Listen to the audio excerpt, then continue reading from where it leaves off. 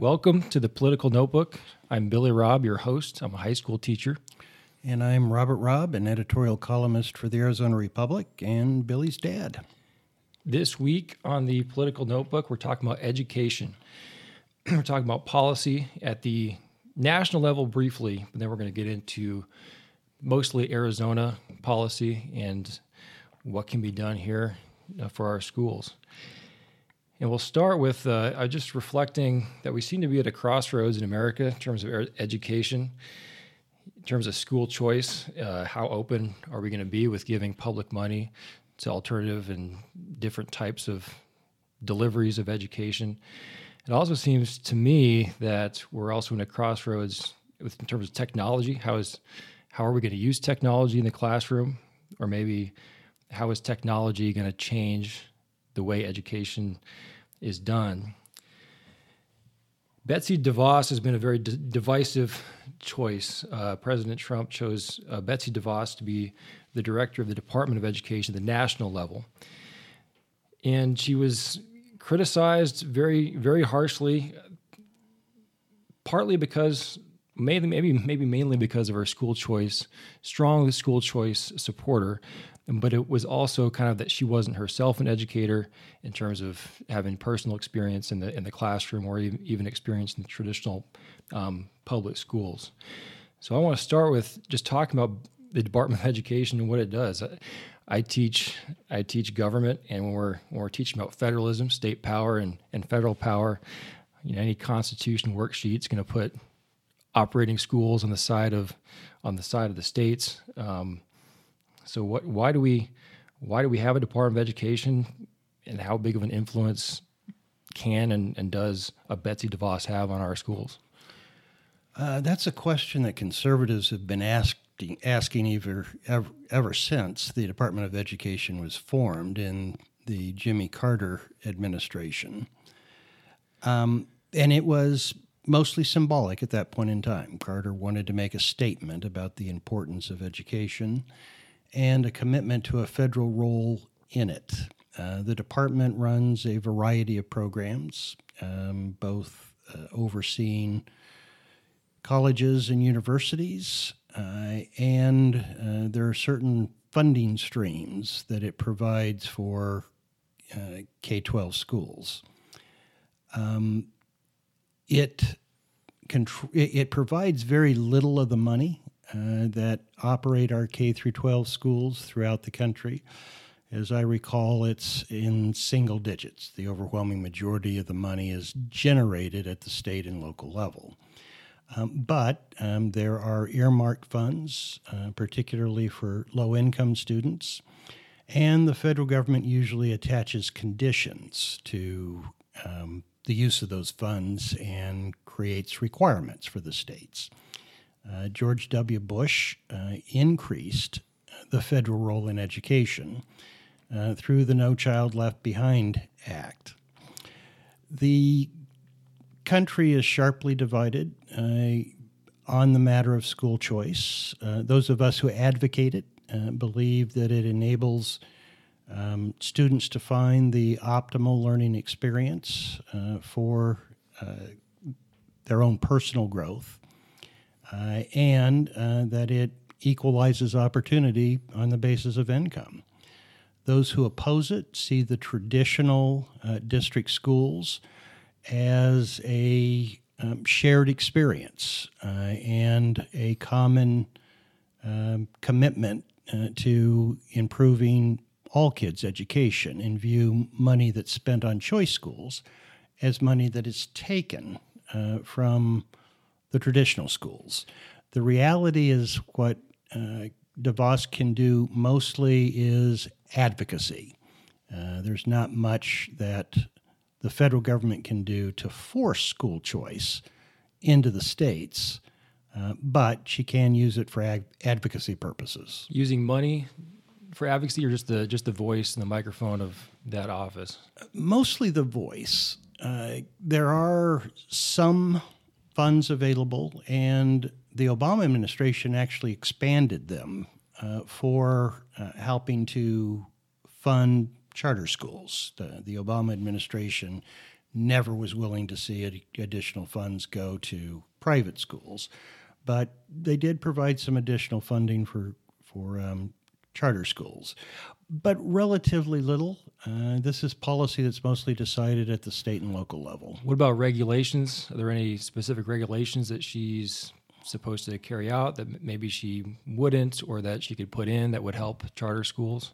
Well, the Obama administration provided so-called guidance to universities and K through 12 schools on controversial subjects, such as how universities had to handle allegations of sexual misconduct, and for the schools, how K through 12 schools had to deal with transgendered students.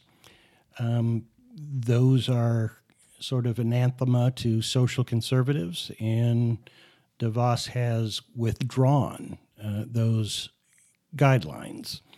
But with respect to the school choice issue, there's not a lot of power in her hands other than advocacy. Right. So let's get down to talking about Arizona, and I think that's interesting because it seems like Arizona is often an example of problems that are out there with other states. Sometimes I'm reading about national education issues, and it's like, in Arizona has this much. So it seems like our problems are maybe mirror some of the problems that we're seeing across the country in some ways. Sometimes, in some ways, they're worse. Here are some things. Slew of problems facing Arizona education right now. We have funding problems. We're one of the least funded per pupil in the country, and so that we're already underfunded. And then we have a law problem 301, which gives a 0.6% sales tax, which provides $640 million per year for schools. That's expiring at the end of 2020.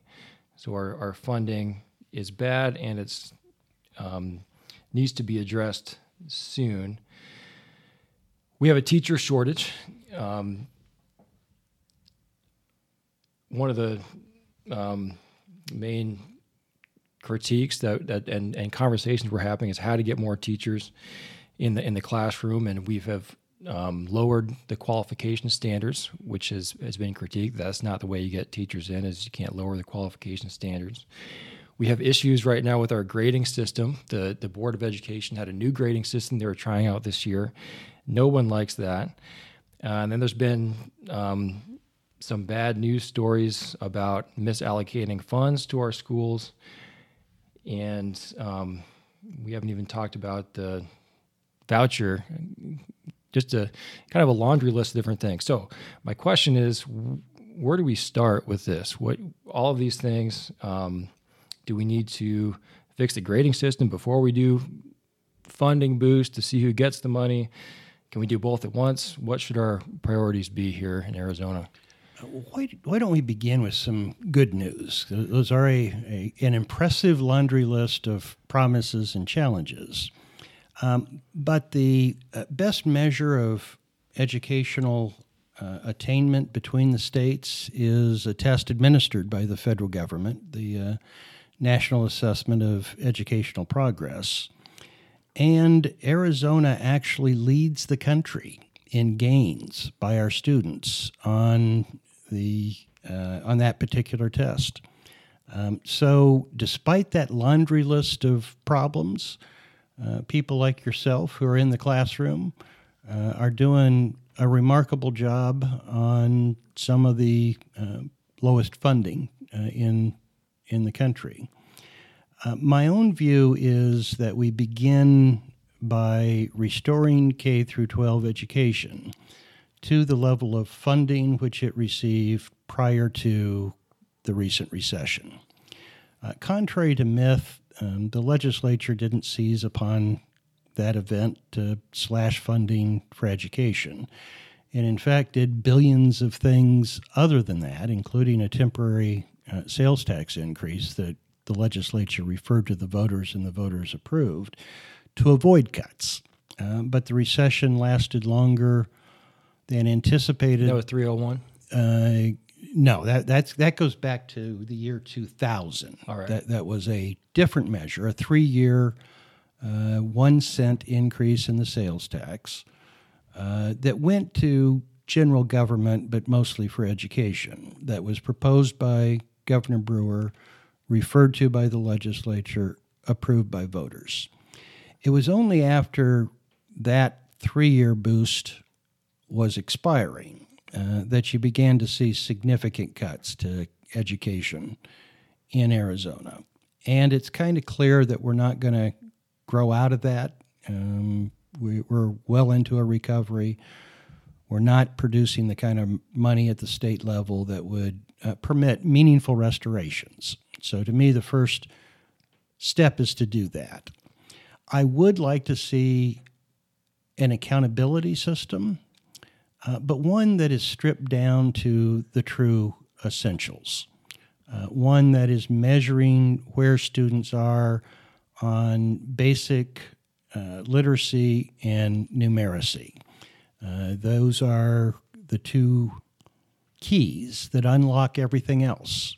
And we're a great second chance society. If people have those skills, if they decide later on in life they want to pursue education, they've got the basics that they need.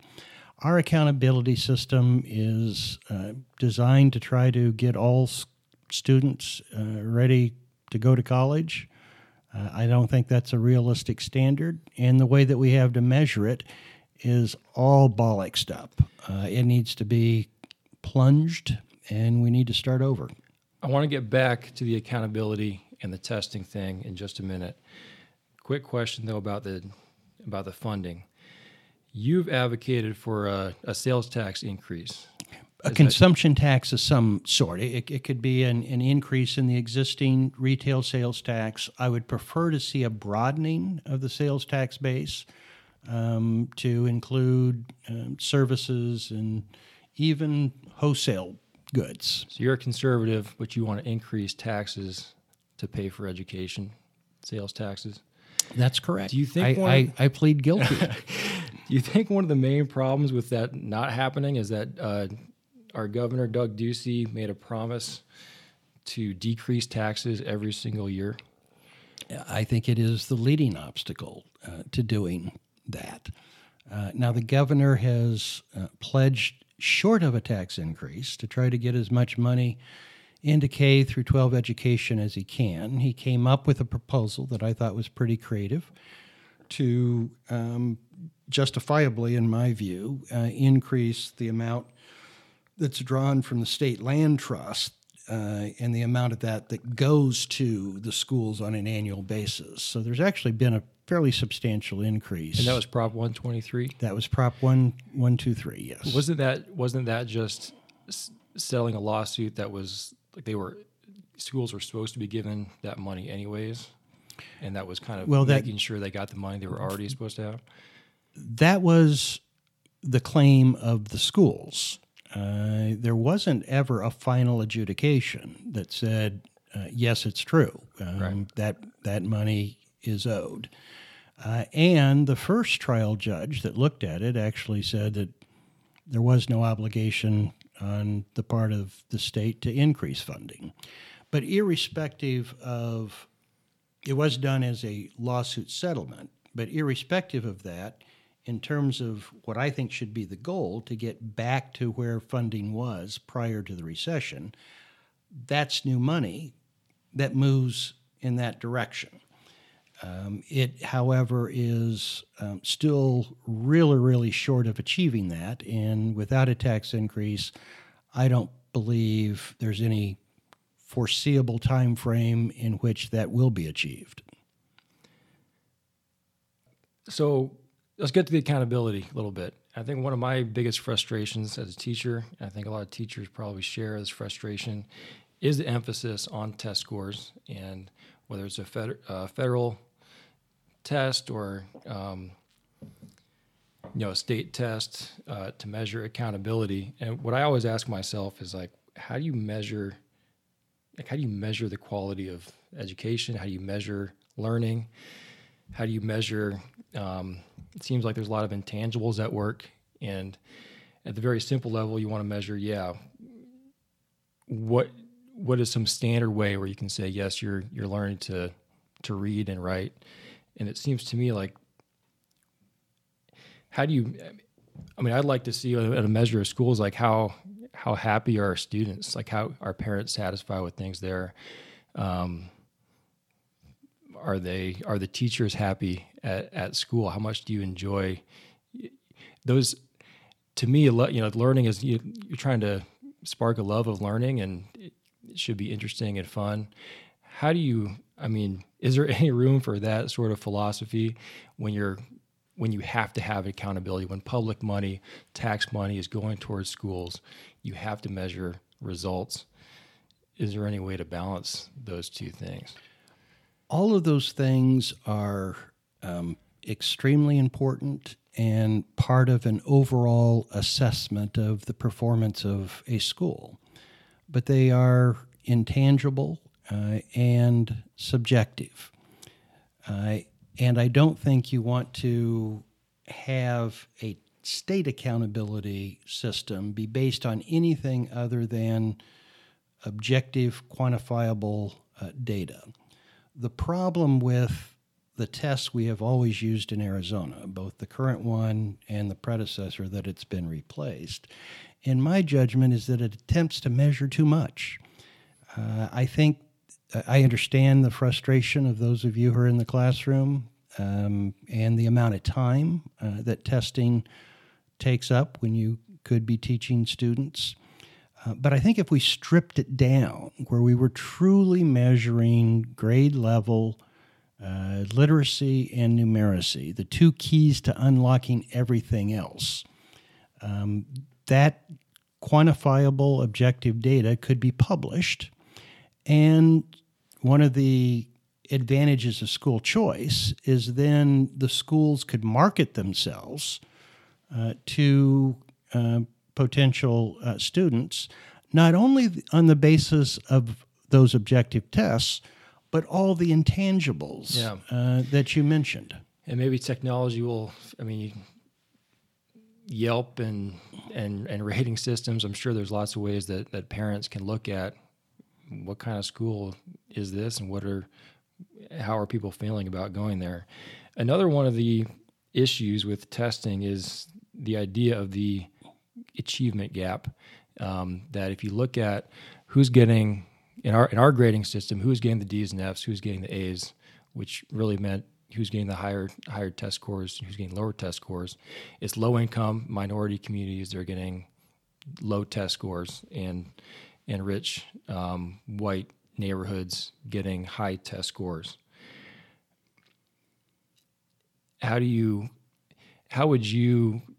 Is there anything you do to modify, I don't know, not modify a test, but how do you account for that? Let's say if you're giving money to schools on the basis of how well they do on a test.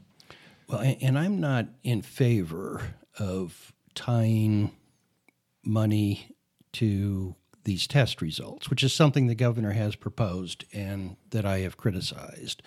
I think you provide a level amount of funding per pupil, and that money follows the student wherever the student and his parents decide that student should go, and let parent choice drive where the money goes, not the state tests. But there are two things that you want to know, I think, from the kind of stripped-down accountability testing that I advocate. You want to know where students stand, what percentage of them meet the state standard. But you also want to know the gains that the students make over the course of the year. The former will, at present, advantage high-income suburban schools, but it ought not to disadvantage the second one, yearly gain, shouldn't disadvantage the low-income inner-city schools. The problem I think the current grading system has, it tries to blend those two. And I don't think you can come up with any fair blending or balance. They're two very different things. Where you measure both of those and try to put it under one letter grade? That is what the current system tries to do, and I think that's its fundamental failure. I think you publish both of them separately, and you allow parents to make the judgments that they want on the basis of that information. Yeah, and I think one of the maybe an indirect or a consequence of focusing so much on the test scores, and you're looking at how to raise. Everyone's talking about in the education world. How do you close the achievement gap? Which means how do you get kids in the low income neighborhoods scoring the same or close to the same as rich kids in white neighborhoods? And I get frustrated with that because there's so much going on in their lives that are different, and their circumstances that I think affect test scores. Asking questions like, did this person eat a meal yesterday? This person sleep yesterday? And do they have their physical and emotional needs met on a daily basis? And I think sometimes in an urgency to get those test scores up and to have no nonsense and strict schedules and more minutes in the day for the core subjects, you almost kind of like forget that focusing on the emotional needs and the belonging and feeling of safety, focusing on those first, that can have the side effect of increasing your learning. If you don't feel safe and you're hungry, and that can affect test scores. So sometimes I wonder, like, man, the priority, like, talking about test scores, we can talk about these other things, and it'll have the side effect, I think, of increasing test scores. Well, you deal with those students on a daily basis, and I would defer to your experience and observations and judgments about the things that will lead to a reduction in the achievement gap. But I don't think we want to lose our focus and emphasis on that as the end goal, because our promise, the American promise of an equal opportunity society, is made real by public education more than anything else we do. And however we achieve it, we need to reduce the achievement gap. And I think focusing on the keys to unlocking all other learning, literacy, numeracy, stripping down the testing so it doesn't take as much time, and freeing teachers to figure out how do we close this. There was a study several years ago now called Beating the Odds, in which a couple of local think tanks identified low-income district, and I forget whether they included charter schools or not, that had largely closed the achievement gap, and looked at what they did to see, are there some things in common? I think that was an extremely valuable study.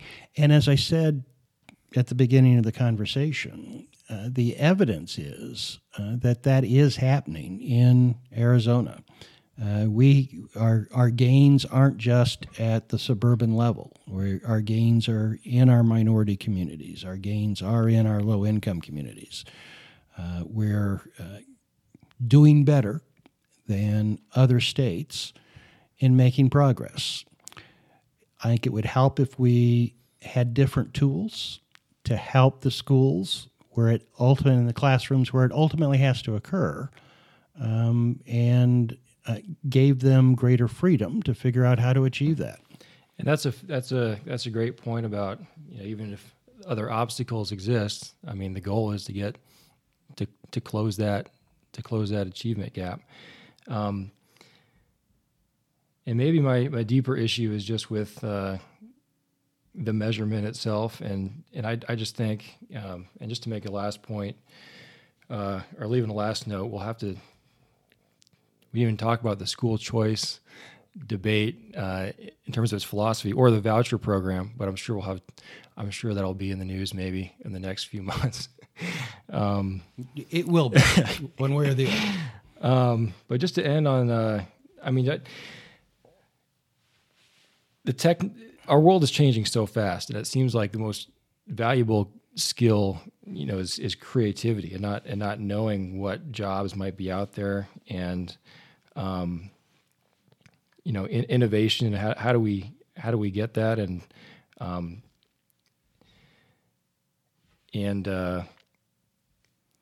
So to me, I know we need to close the achievement gap. I know we need a way to measure things, and that at the basic level, that's there. It seems like innovation and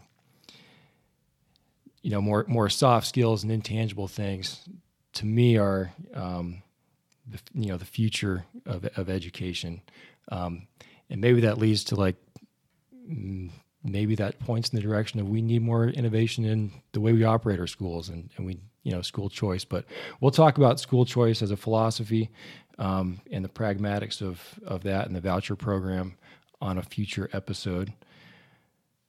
I want to leave our listeners with a quiz question. My dad went to Occidental College. I'm not going to ask him what year he graduated. A long time ago. But quiz question: what famous politician also went to Occidental College? There's actually two answers to this. There is. I was thinking of our recent president, Obama. And Jack Kemp, a prominent conservative politician of my day. Did you ever get to interview Obama? I never interviewed Obama. I got to know Jack Kemp and got to know him pretty well and admire him greatly. Well, thanks for listening. And I've gotten a few messages. I love getting feedback. What'd you like? What'd you not like? Shoot me a message on Twitter, BillyRob33, or on email, Rob Podcast. That's ROBB Podcast @gmail.com. Love to answer your questions or have any feedback that you have for us. You can find us on SoundCloud or Apple iTunes store for the podcast, on Google Play Music, and we're also now on Stitcher, which is another app. And if you search for us, you can find us on hopefully the podcast app you use. Thanks.